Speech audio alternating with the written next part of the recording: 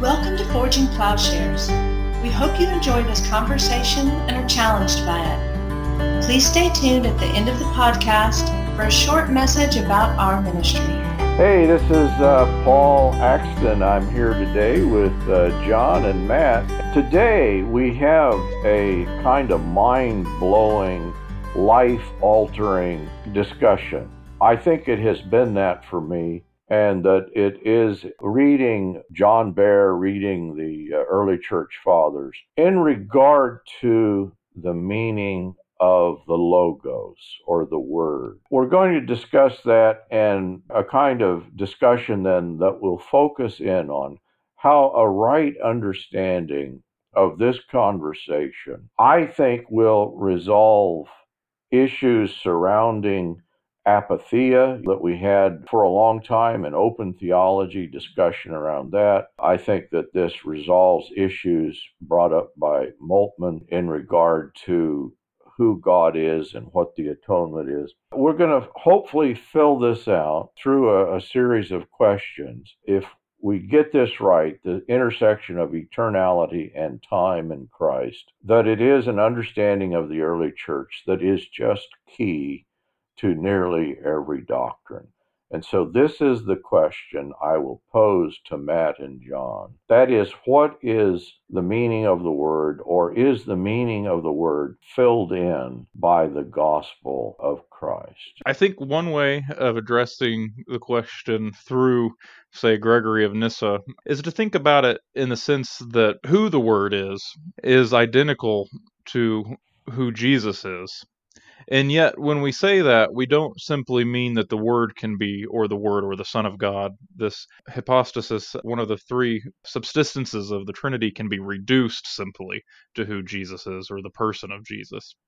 And so there is a way of participation as we think from the human things we see to talking about the nature of God, which is always going to be apophatic, or we have to describe the nature of God as infinite, incomprehensible, and uncreated. You couldn't say those things necessarily just about the person of Jesus, but in a way, what we say about the person of Jesus participates in that notion of the nature of God. And so then the Jesus that we read about in the Gospels is none other, or is the divine person of the Son of God, or the Word. And that when we contemplate that person, we are simultaneously, because of the communion that these persons, the consubstantiality of the persons of the Trinity, we are also contemplating the Father and the Holy Spirit.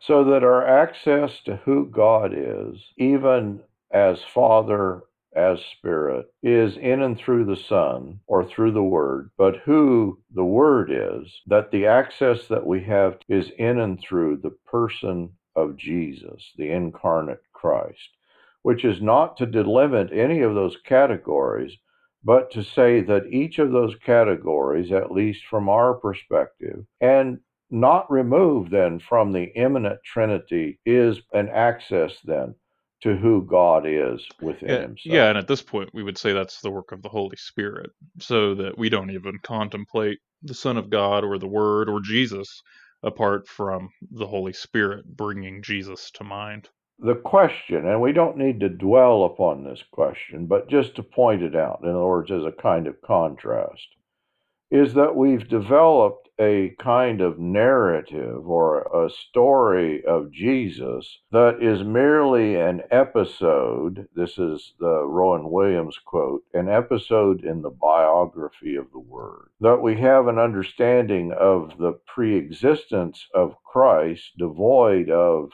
the person of Jesus, so that even Jesus is in some way reduced then to this abstraction. And I guess the question is, where in the world did that come from?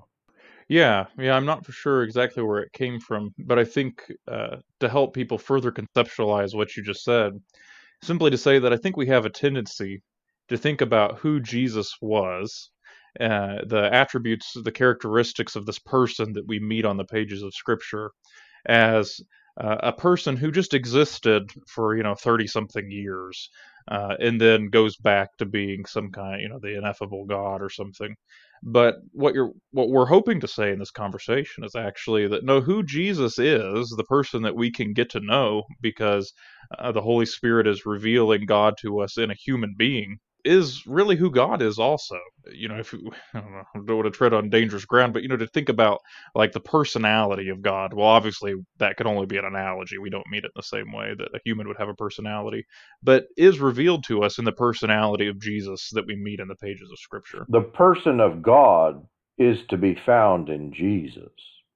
And meaning personhood, then, in the sense of a time space, there's only one time space story to be told about God, and that's the story of Jesus. Of course, we understand that that's not disconnected from the work of the Holy Spirit in the church. That Jesus is revealed to us actually throughout time and space, and that is also a story about God, but not quite in the same way. Hermeneutically, it changes everything too, right? This conversation, because if you start reading then the Old Testament in light of what we're saying about that God doesn't have any story that sort of exists apart from what we learn about him in Christ, how does that information inform our hermeneutic about who God may appear to be to us through the Old Testament? So the story of God being revealed in the Hebrew Scriptures is the story of Jesus, or the story gets recapitulated or gets made concrete for us in the person of Jesus. And I think you can also say that about the church, such that the story of the church is also a story about God, but it's not another story than the story of Jesus Christ. That's good. There is an opening to Scripture, to that history, through the person of Jesus. Yes. The story of Jesus opens the Bible to us in a way that it had not been opened before, that now we understand that here is the hermeneutical key in which, as Jesus on the road to Emmaus unfolds what was their Bible through himself, that so too we all then are on that road to Emmaus in our hermeneutic enterprise of interpreting the Word of God as we have it in Scripture, and as that interpretive lens is laid upon the world. Yeah, in Origen of Alexandria, he has been such a joy to read. I've been reading him over the past couple months, and he's saying it pretty strongly. He's saying that really, apart from the story of Jesus Christ, that the Old Testament is veiled. You can't really see what it's truly about. And so he uses, I was just reading, he has a little work on prayer. He observes that the first mention of prayer in the Scripture, it occurs whenever Jacob, who of course is Israel, takes flight from the wrath of Esau, Edom.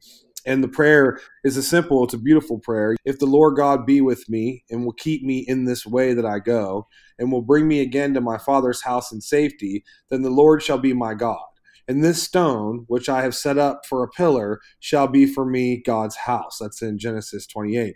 It's like, boy, that sounds pretty cool, but it's way cooler once you realize that for Origen, he's saying, well, the way that you go is the way of Jesus. That what it means to bring me again to my father's house in safety is to do so through Jesus. That the stone that Jacob has set up for a pillar, well, that God has set up for a pillar, is Jesus Christ. That God's house is the church that's built upon Christ. And so for Origen and these other fathers, they're saying that, the Old Testament is quite unintelligible on one level. I mean, so Origen has kind of like what he calls like the bodily or fleshly reading of the Scripture, the purely historic, which he believes that this stuff happened, but he's just saying, but that's not all there is to the story. Then you have the soulish understanding or the moral, and then the spiritual meaning, which can only be found in Christ. And so what Origen is essentially saying is that the Scriptures are unlocked by Jesus Christ.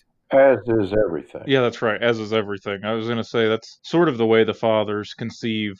Now, granted, they consider Holy Scripture to be of some other category than just, say, Greek philosophy or something, but true knowledge in general works this way, right? That they're saying that true knowledge is truly made sense of or becomes comprehensible as participating in the truth of God or divine truth because of who Jesus is. So that one way of saying it is the story of everything is the story of Jesus. Let me state it in the way that the conclusion of what we're describing is that we're saying Jesus Christ, and by this we mean his life, his death, his resurrection, are an eternal fact about God.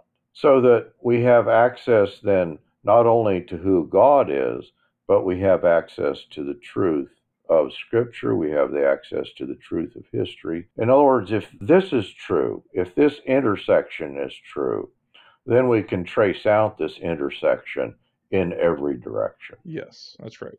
And so what do you guys think John Baer mean when he says something like, through the passion, Christ as human becomes that which as God he always is? I think it's a way of saying that what you have in Christ manifest fully in the passion, or accomplished fully in the passion, maybe, is what we all hope happens to us through theosis, so that the human nature of Jesus is divinized, remains as a human nature in and through the passion. So the incarnation, right, is accomplishing our salvation for us. But the full extent of the incarnation and what it means, and about the reconciliation that we have to God, the becoming of true humans made in the image and likeness of God, that happens through the incarnation, is fully accomplished to the uttermost through the passion.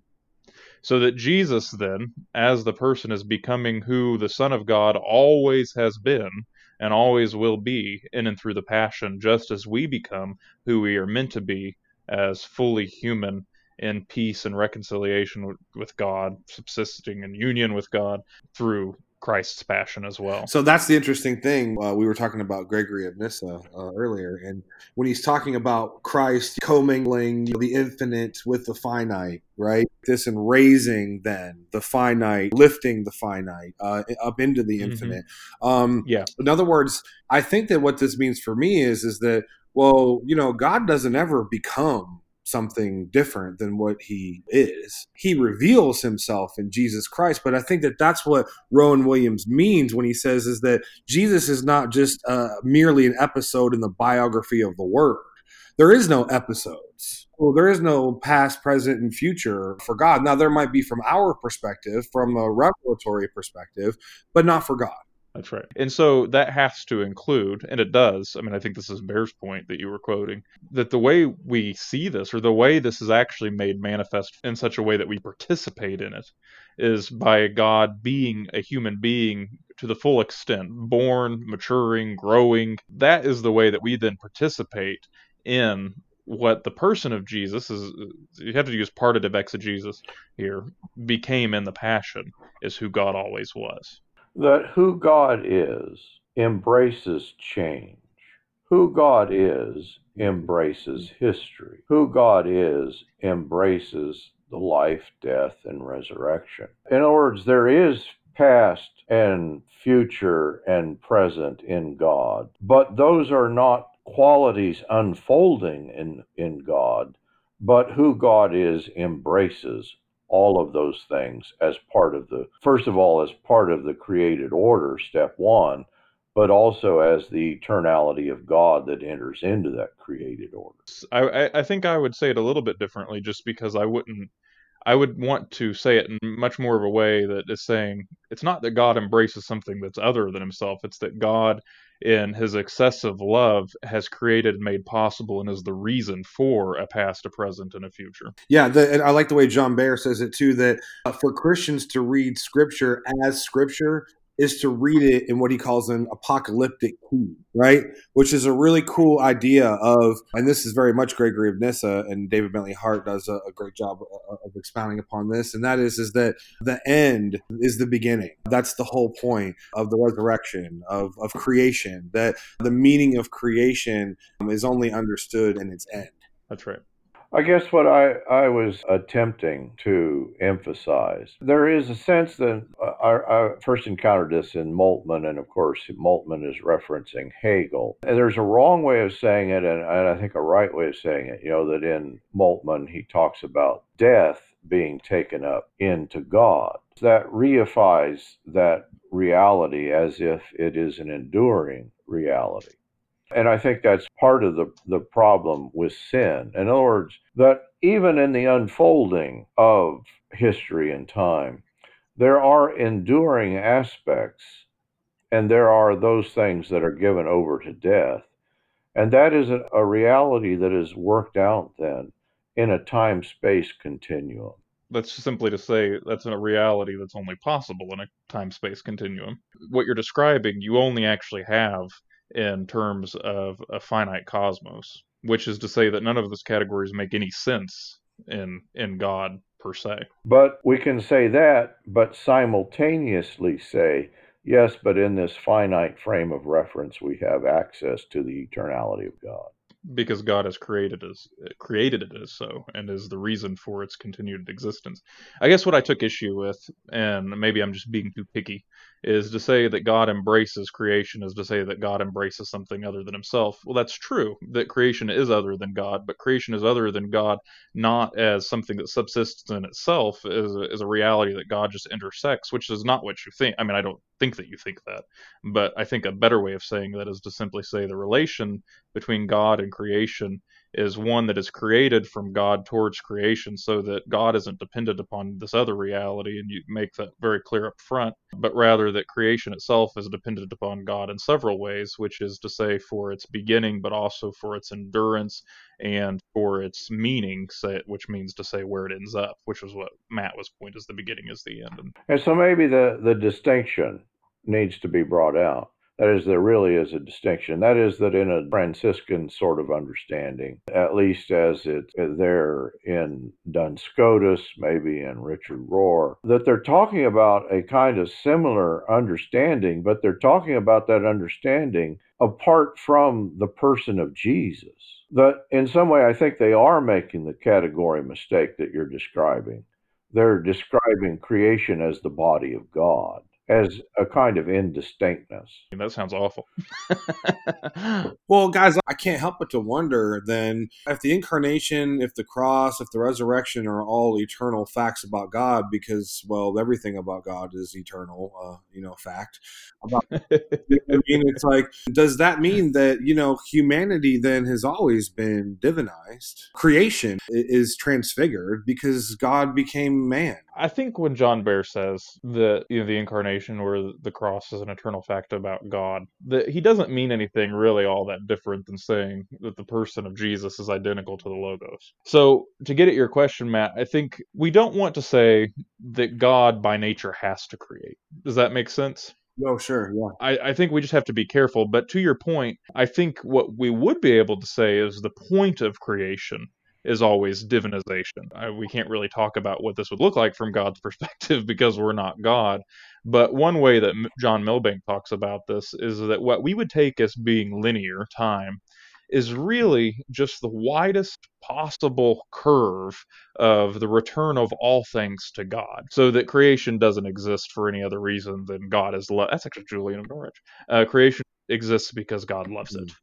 I want to agree with you. I just, to clarify. Yeah, so it's not that any way that God is dependent upon creation for his being. That would just be alienism or whatever. But, yep. Yeah, that's right. But the creation is just a product of the sort of the infinite wellspring of God's being and love and his creative saving act. And so, in other words, God created the cosmos in order to unite it with himself. That is theosis, but that's also the plan. Sort of anything that falls short of that is to thwart God's will. Yeah, well, is to rebel against God's will, right? Yeah, I think so. Yeah, I don't know that we can ultimately thwart it, but it's saying a big thing. It's saying that God created the cosmos with the divinization of humanity, of creation, of unity with all things with himself in mind.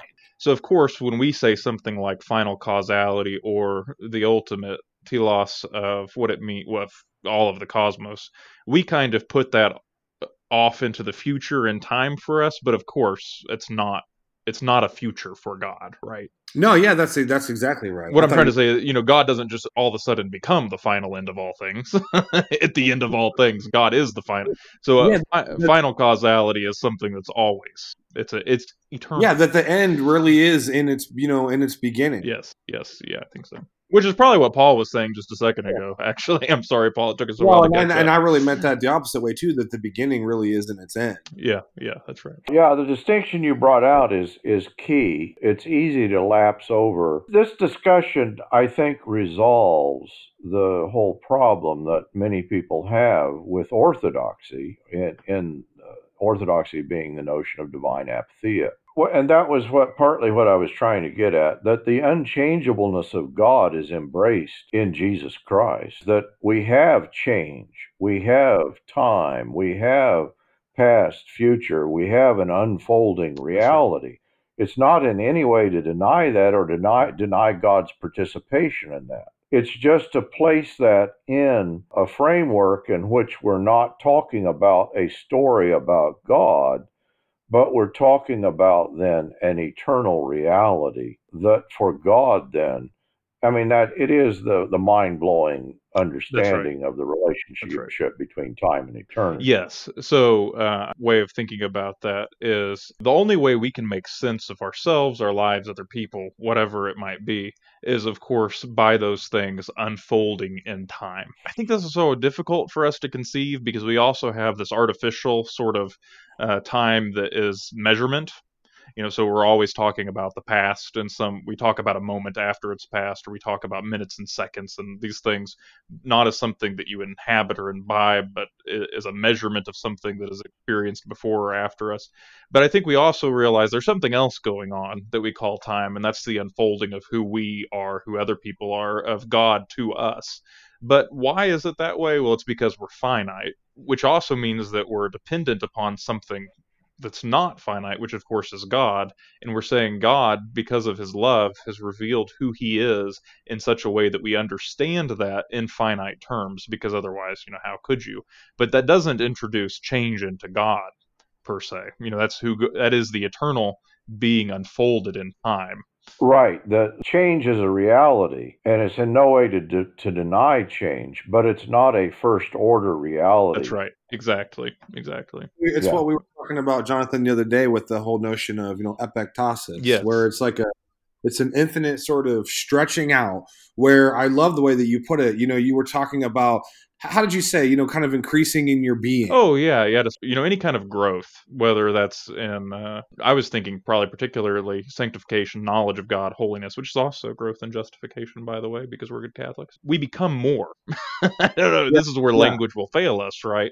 But it's the idea that being is intensified, and I think this is really what's being described in the, a resurrected body. But that as we grow in the knowledge of God, what we are becomes intensified. Which is just, an amazing sort of inversion of the kenosis, right? Yes. It's such a beautiful way to think about that our being is intensified because of the kenosis.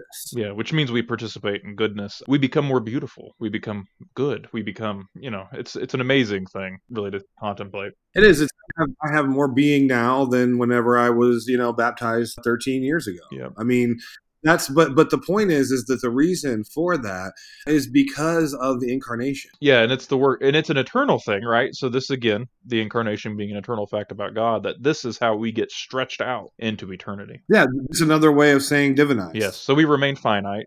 So this is an amazing. I mean, this itself is really, it's paradoxical. It's amazing to contemplate that even while remaining finite, we're going to grow because we're finite. We can grow into the knowledge of both ourselves and God for eternity, and we will know even as we are fully known, and we will know God.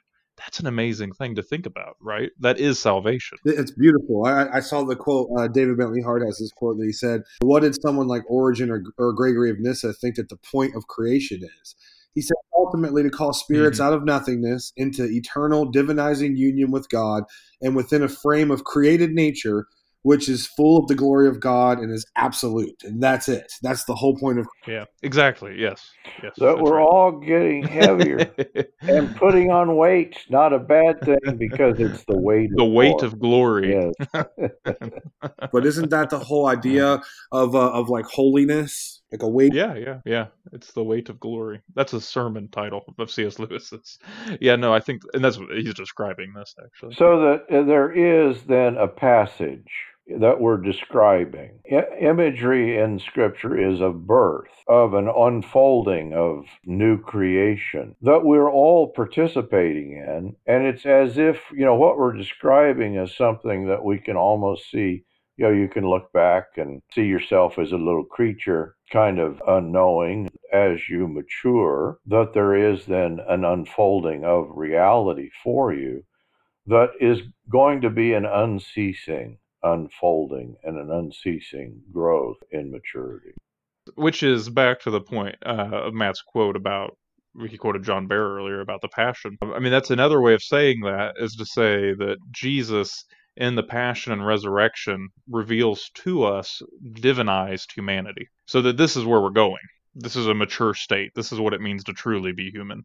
And even that's not a static thing, right? I mean, Right. Jesus is that there's a little bit of a difference between who Jesus is and who we will be, but it's not a static thing. It's a because even as Jesus takes on human nature, its human nature will infinitely be stretched out into the glory of God. I love the way Origen of Alexandria puts this. He says that the Savior is eternally begotten by the Father. So also, if you possess the spirit of adoption, God eternally begets you in him according to each of your works, each of your thoughts.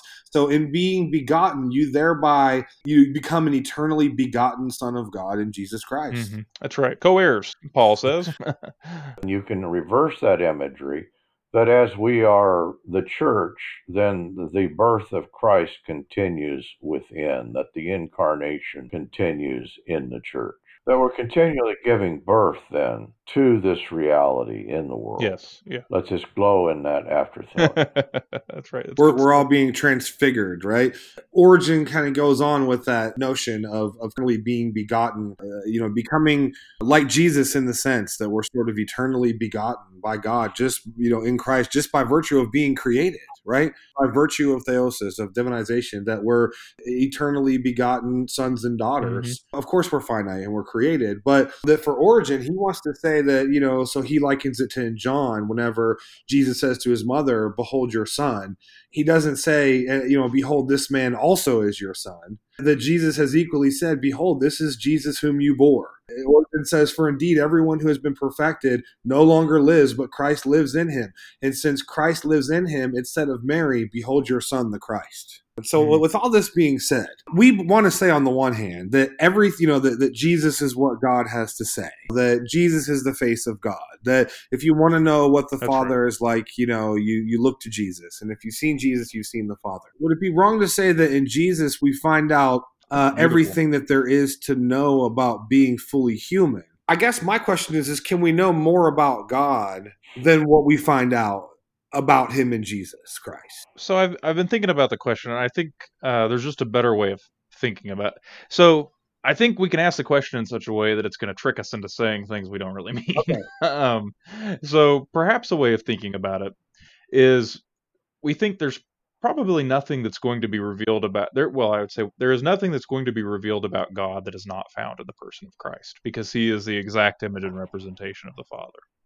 On the other hand, what we may be asking is the truth of Jesus Christ an exclusive truth to where that it's such a truth that excludes all other things that we might take as truth as not actually being true? Or is it, on the other hand, an inclusive truth such that we can say the story of God in Jesus is also inclusive of the true knowledge that we might find in the work of creation, or in the work of in the work of God's love manifest between two people in a relationship? And I would say that's the case, actually, that it's not an exclusionary truth that makes all other things false. Rather, it's the type of truth that brings to light the goodness, the truth, and the beauty in which all things participate and subsist. That's the thing, I guess, because we've talked about this before, that in some way the transcendentals, that what we want to say is that God doesn't have goodness. God is goodness. God doesn't have anything. He doesn't have beauty or truth or wisdom. He is those things. And so what I'm getting at with my question is, can you know that about God apart from the incarnation? Or does the incarnation just help elucidate what we mean by? What I would be comfortable with saying is that when we encounter goodness, truth, or beauty in some school of thought, whether it be some form of philosophy, or if we encounter those things in a relationship that we have between another human being and ourselves, or we encounter those things in creation as such, we are encountering goodness, truth, beauty that exists in every moment because of who God is, and it exists in imitation of God, in imitation of God's goodness. So we do know God in and through those things, but it's not the same goodness and truth and being that God has, such that we're not pantheists, right? So there is a qualitative difference, perhaps, in Mhm. what but Jesus is mediated to us by creation. I don't think we need to shy away from that. That who Jesus is a created being in the sense that, again, speaking partitively here, in the sense that he's fully human. So that it's not what we're saying in Jesus is those created aspects of truth, beauty, and goodness that exist in imitation of the good, the truth, the true, and the beautiful, which is actually God. Those things can participate directly in the divine person of the Logos as a created nature and hypostasized in the divine person. So it's to say I don't think we have to say that there isn't true knowledge that even is true because it somehow subsists in the truth of God to be found in schools of thought that we think about in philosophy or in our relationships or in creation as such. But what we would be saying is those aren't other truths than Jesus Christ. I think it's important to say it in this way again, because if we need to say both That's things. good. In other words, referencing your question, can we know more about God than find in Jesus Christ? Our tendency may be to think, oh, yeah, it's easy to arrive at a kind of absolute truth that's just floating free of who Christ is. But I'm afraid then that the exchange that is described in both Genesis and Romans, in other words, is a mistaking of the creation for the creator. There is a blurring of that line. I think that describes idolatrous religion. That describes pagan religion for the most part. But I think that describes the failure of the human psyche that in some way we would make that which is finite infinite, and we get caught up in that kind of orientation to death. But I also think that theologically that this is precisely the mistake that is made. It is a Protestant mistake, but it's also the mistake that unfolds in Duns Scotus and William of Ockham, which we've covered so well before. And that is that there's a blurring of the line between creation and creator, not because of an emphasis on an appreciation of creation, but in fact, precisely there is this failure of thought because there's a lack of emphasis on the person of Jesus. That doesn't sound intuitively right. That the failure to recognize God in Jesus ends up this blurring then and gives us what Richard Rohr calls panentheism. He embraces panentheism as the truth, I think, as a good Franciscan then. He is making the category mistake that we will always fall into without going the direction that your question would take us, Matt. And that is that we do find out about truth in and through Jesus, and that then enables us to sort out creator and creation. John, would you like to retort? Yeah, no, I don't think Paul and I are saying something different. I get so hesitant to even take on the conversation in such a way because what I'm afraid, if you just keep pushing in that direction, what we might say is something like, well, all human knowledge has fallen to the extent. Well, I'm afraid you'll become a nominalist, which is exactly what Paul's describing. So I think we're saying the same thing, that we would evacuate somehow God's presence or the truth of God from creation, from human people, from I think we have to say, well, no, in and that there's a created relationship between God and humans, and that the Logos is, the creator and the sustainer in every moment. That connection is meaningful, even taking sin into account. But it's not to say that I wouldn't say rather that these truths are somehow other truths than the truth of Jesus Christ. That it is all coming together in the person of Jesus. Which I think is what Paul said. I don't think we're disagreeing at all. That's what, Yeah, yeah, yeah. That's the idea is if these truths don't cohere in who Jesus is, then I think the danger is it levels everything out so that, you just call everything being or everything divine, or everything is the cosmos. Yeah, I think that what's really beautiful and cool about that kind of Christocentric theology in regard to the transcendentals is that the life of Jesus Christ is what informs the content of the good and of the beautiful and of the true. In other words, like you probably wouldn't guess that what's really beautiful is the second person of the Trinity on the crucified. You know what I mean? That we can elucidate that as part of like the Christian narrative of beauty and of goodness. So you wouldn't intuitively know that that's actually what the good and the beautiful and the true and the wisdom looks like. Yeah. We actually said this earlier in the conversation because, again, it's just to reaffirm that who Jesus is isn't somehow other than or a change than the person of the Son of God or the person of the Logos. And if that's identical, then we're saying in some way, as we contemplate that thing, we are contemplating the ineffable nature of God that's shared in common by the Godhead. Jesus reveals to us then what is truly. We might imagine that the good is something, but it's to say when we find peace and harmony or truth in anything that what we're talking about isn't something other than the good who That's God right. is. It's to say it's the same as who the person of Jesus is, fully and specifically revealing God to us.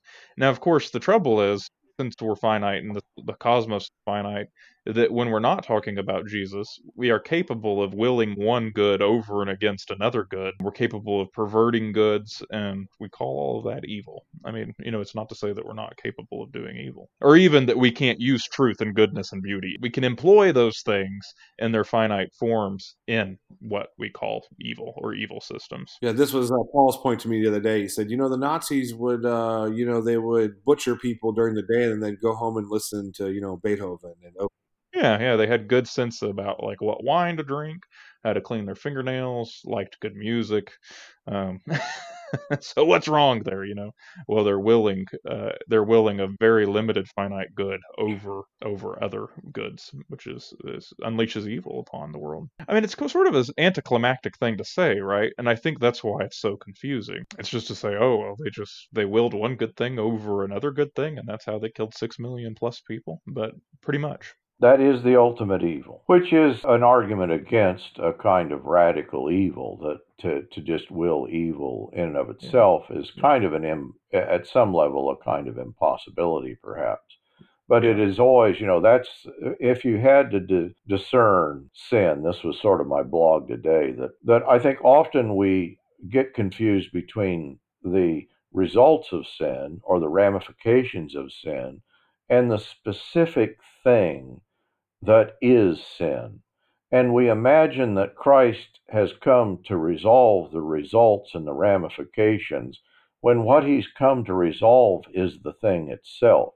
And if we had to define that thing itself, it's this conversation that people would they would trade the creator for the creation. They would worship created things. That impiety is the root problem. And everything else, once you do that, once you shut off the creator from the goodness of the creation, then that is the unfolding of death, of the unfolding of the implications of walking in death and darkness. We would imagine that the being human is something in any way different than what it looked like when God became human. You know what I mean? It's like, I guess that's just to say that we would imagine that being fully human is something different than what Jesus was. Yes, yeah. Doing what Jesus did, living like he lived. Yeah. We would conceive of it as something that we have to take from others. I mean, that's how we do empire building, right? You got to sacrifice other people to build your kingdom so you can flourish and grow. And Jesus says, no, actually, I'll sacrifice myself. Yeah, no, that's good. Now, that's precisely what I mean. It's like that we would live under the law. We would live under the rule of the law, where I was telling you, I went to the monastery, and Father John there was talking about the nature of the law and how it functions. He said, well, just think about, what he was saying is just think if you were fully human. That is just think about how free, because his point was, to be fully human is to be free, and to be free is to be like Jesus. And so he was just going through the Sermon on the Mount saying, just think about how free you would be if you didn't have to worry about money. If you didn't have to be angry, if you didn't have to objectify women, with your eyes, That's right. if you didn't have hatred in your heart. And so what he's saying is that to be fully human is to be as free as Jesus Christ is, and that of course is God's design for the cosmos, is to share in the freedom of. Yeah, because ultimately freedom is not choosing between two things. Freedom is choosing the good, which ultimately is God. Freedom is growing in holiness so that you would choose God, not evil. Freedom is actually choosing one thing, wouldn't you know? Yeah, no, I mean, Which and it is. It's. I was actually just talking to someone earlier today, and it's like we live in the space, and it really is a sort of slavery. It's like, well, should I drink or should I not drink? Should I drink or should I not drink, or whatever it is? you Yeah, should drink, eat, yeah. drink, be merry, I, live in the mean, kingdom. you know what I'm saying? It's like Yes, yes, I do. sort of Yeah, it's this sort of constant kind of going back and forth of should I or shouldn't I. It doesn't matter what the thing is, but that whole dynamic is a product of living under the law. It's not living in the freedom of Christ. Again, I like the way Hart puts it. He says, if you asked Mother Teresa, was she free to not go to Calcutta? It's like, well, not if she was going to actually go and be Mother Teresa. Sure, she could have chose not to, but in another sense, that would have been to resign her freedom. that's right. Well, and yeah, so you just understand how absurd this is when you ask the question, is God free to choose evil? In other words, was Jesus free? Could Jesus have done evil? Could Jesus have chosen not to be God? No. Well, it's to say, yeah, Jesus is free. That's just not what we would imagine as freedom Right. isn't. And so all of those questions are a misconstrual of what freedom is. He did not have any of those choices, and that is in no way an impingement upon freedom. And so we have to recognize that freedom is to be what we were created. Exactly. I mean, it's a wonderful thing. Jesus wasn't worried. Jesus didn't have hatred in his heart. Jesus didn't live for money. Jesus had integrity when it came to his word. Jesus didn't objectify women. You can just go all the way through. And he does so precisely because he's fully human. He's fully free of those. It's to subject ourselves to those things where we resign our humanity. Mm-hmm. We trade an unreality, which is always the business we're in. We trade an unreality or something that is a secondary reality as if it's prime reality. And that then is an enslavement. There's nothing wrong with those things that are finite, and there's nothing wrong with capital. There's nothing wrong with sexuality. But any one of those things, taken as an end in itself, becomes an enslaving force in our life. And so the only thing that sorts that out, the only thing that frees us from the falling in, the language actually in Ephesians is quite beautiful there, that the depiction is being lost in the cosmos. The cosmos, without God, it becomes necessarily a kind of anthropocentric situation in which human desire becomes the singular feature about human thought, and human thought focused on that desire is death dealing. Yeah, we talked in the beginning of the podcast. We were talking about how you can't understand the Father apart from the Son, and the Son apart from the Father, and the Spirit, and all those different things. And basically the Trinity as community and how we participate and share in that community is that Jesus never let worry get. I mean, just in very practical existential terms, it's like, well, I guess Jesus didn't let worry get into the middle of his relationship with his heavenly Father. He didn't let money. He didn't let anger and hatred and all these things interrupt the community that he had with the Father and with the Spirit. And so, and in as much as he didn't allow that to happen, he was fully free and fully human, and that he offers us an invitation to imitate him and to participate in that same Trinitarian life that he did. Well, let me ask you a question that you might be able to use as a way to sum it all up and to close this out. So at the beginning of the podcast, you said that this was sort of a mind-blowing revelation that you're having right now. And so can you just give it to us in a couple sentences? What's the mind-blowing revelation, the illumination that you're experiencing right now? It may take a bit of unfolding because, when I was in seminary, I was studying under a man in the Restoration Movement, Jack Cottrell, who was a participant in the openness of God discussion. and was in direct correspondence with Clark Pinnock as they were unfolding this. And you understand, this was back in the 70s. This was well before anything had been published on this. And I set out to write my thesis, my master's thesis. I was going to do an MA on my way to my MDiv. And I was going to write on the doctrine of God's timelessness. I understood there may be a problem in the way that unfolds in an Augustinian understanding, or in the way in which an Aristotelian understanding was taken up and sometimes emphasized in the Western tradition. And so I wanted to explore that, but I never got off the ground, because when we begin to talk about the creation and who God is in relationship to the creation, what Cottrell was saying and what the people in openness were saying is that God exists along a timeline. And this just sort of blew my mind, because the implications were, well, then he's not God. And it didn't seem to occur. It is working with a kind of Newtonian understanding, and in which, there was the notion that time in some way is a law and not a physical reality. I mean, it's strange that we were having this conversation in the 1970s after the Einsteinian revolution. In other words, in which time is clearly a physical fact. It's a fact about creation. I never finished that thesis. It was a long journey that I've been on. Maybe this describes my theological journey more than anything else. And it took me going to the Far East. You have to go to the Far East to gain wisdom. No, I began to explore and read. I was delving into postmodern thought. I picked up Jürgen Moltmann, and I was just fascinated with Moltmann, and partly because of his delving into psychoanalysis. I was already going that direction, but also because of his description of the Hegelian notion.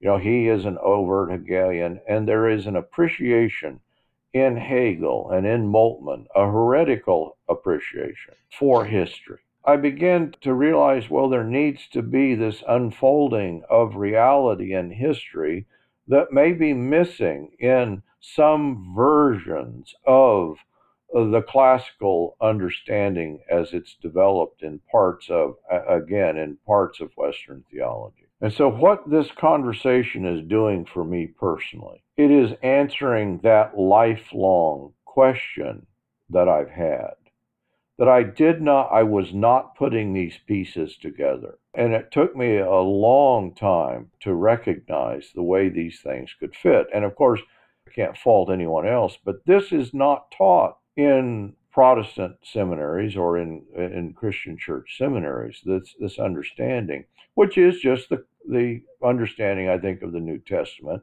and of the church fathers. And everything fits. I mean, it just fits so neatly. Now we can put together and we can understand the significance, the centrality of Christ.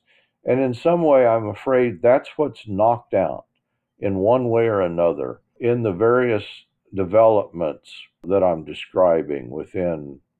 It's not just Protestantism with Roman Catholicism or versions of it. There is just a kind of incapacity to put together the centrality of Christ.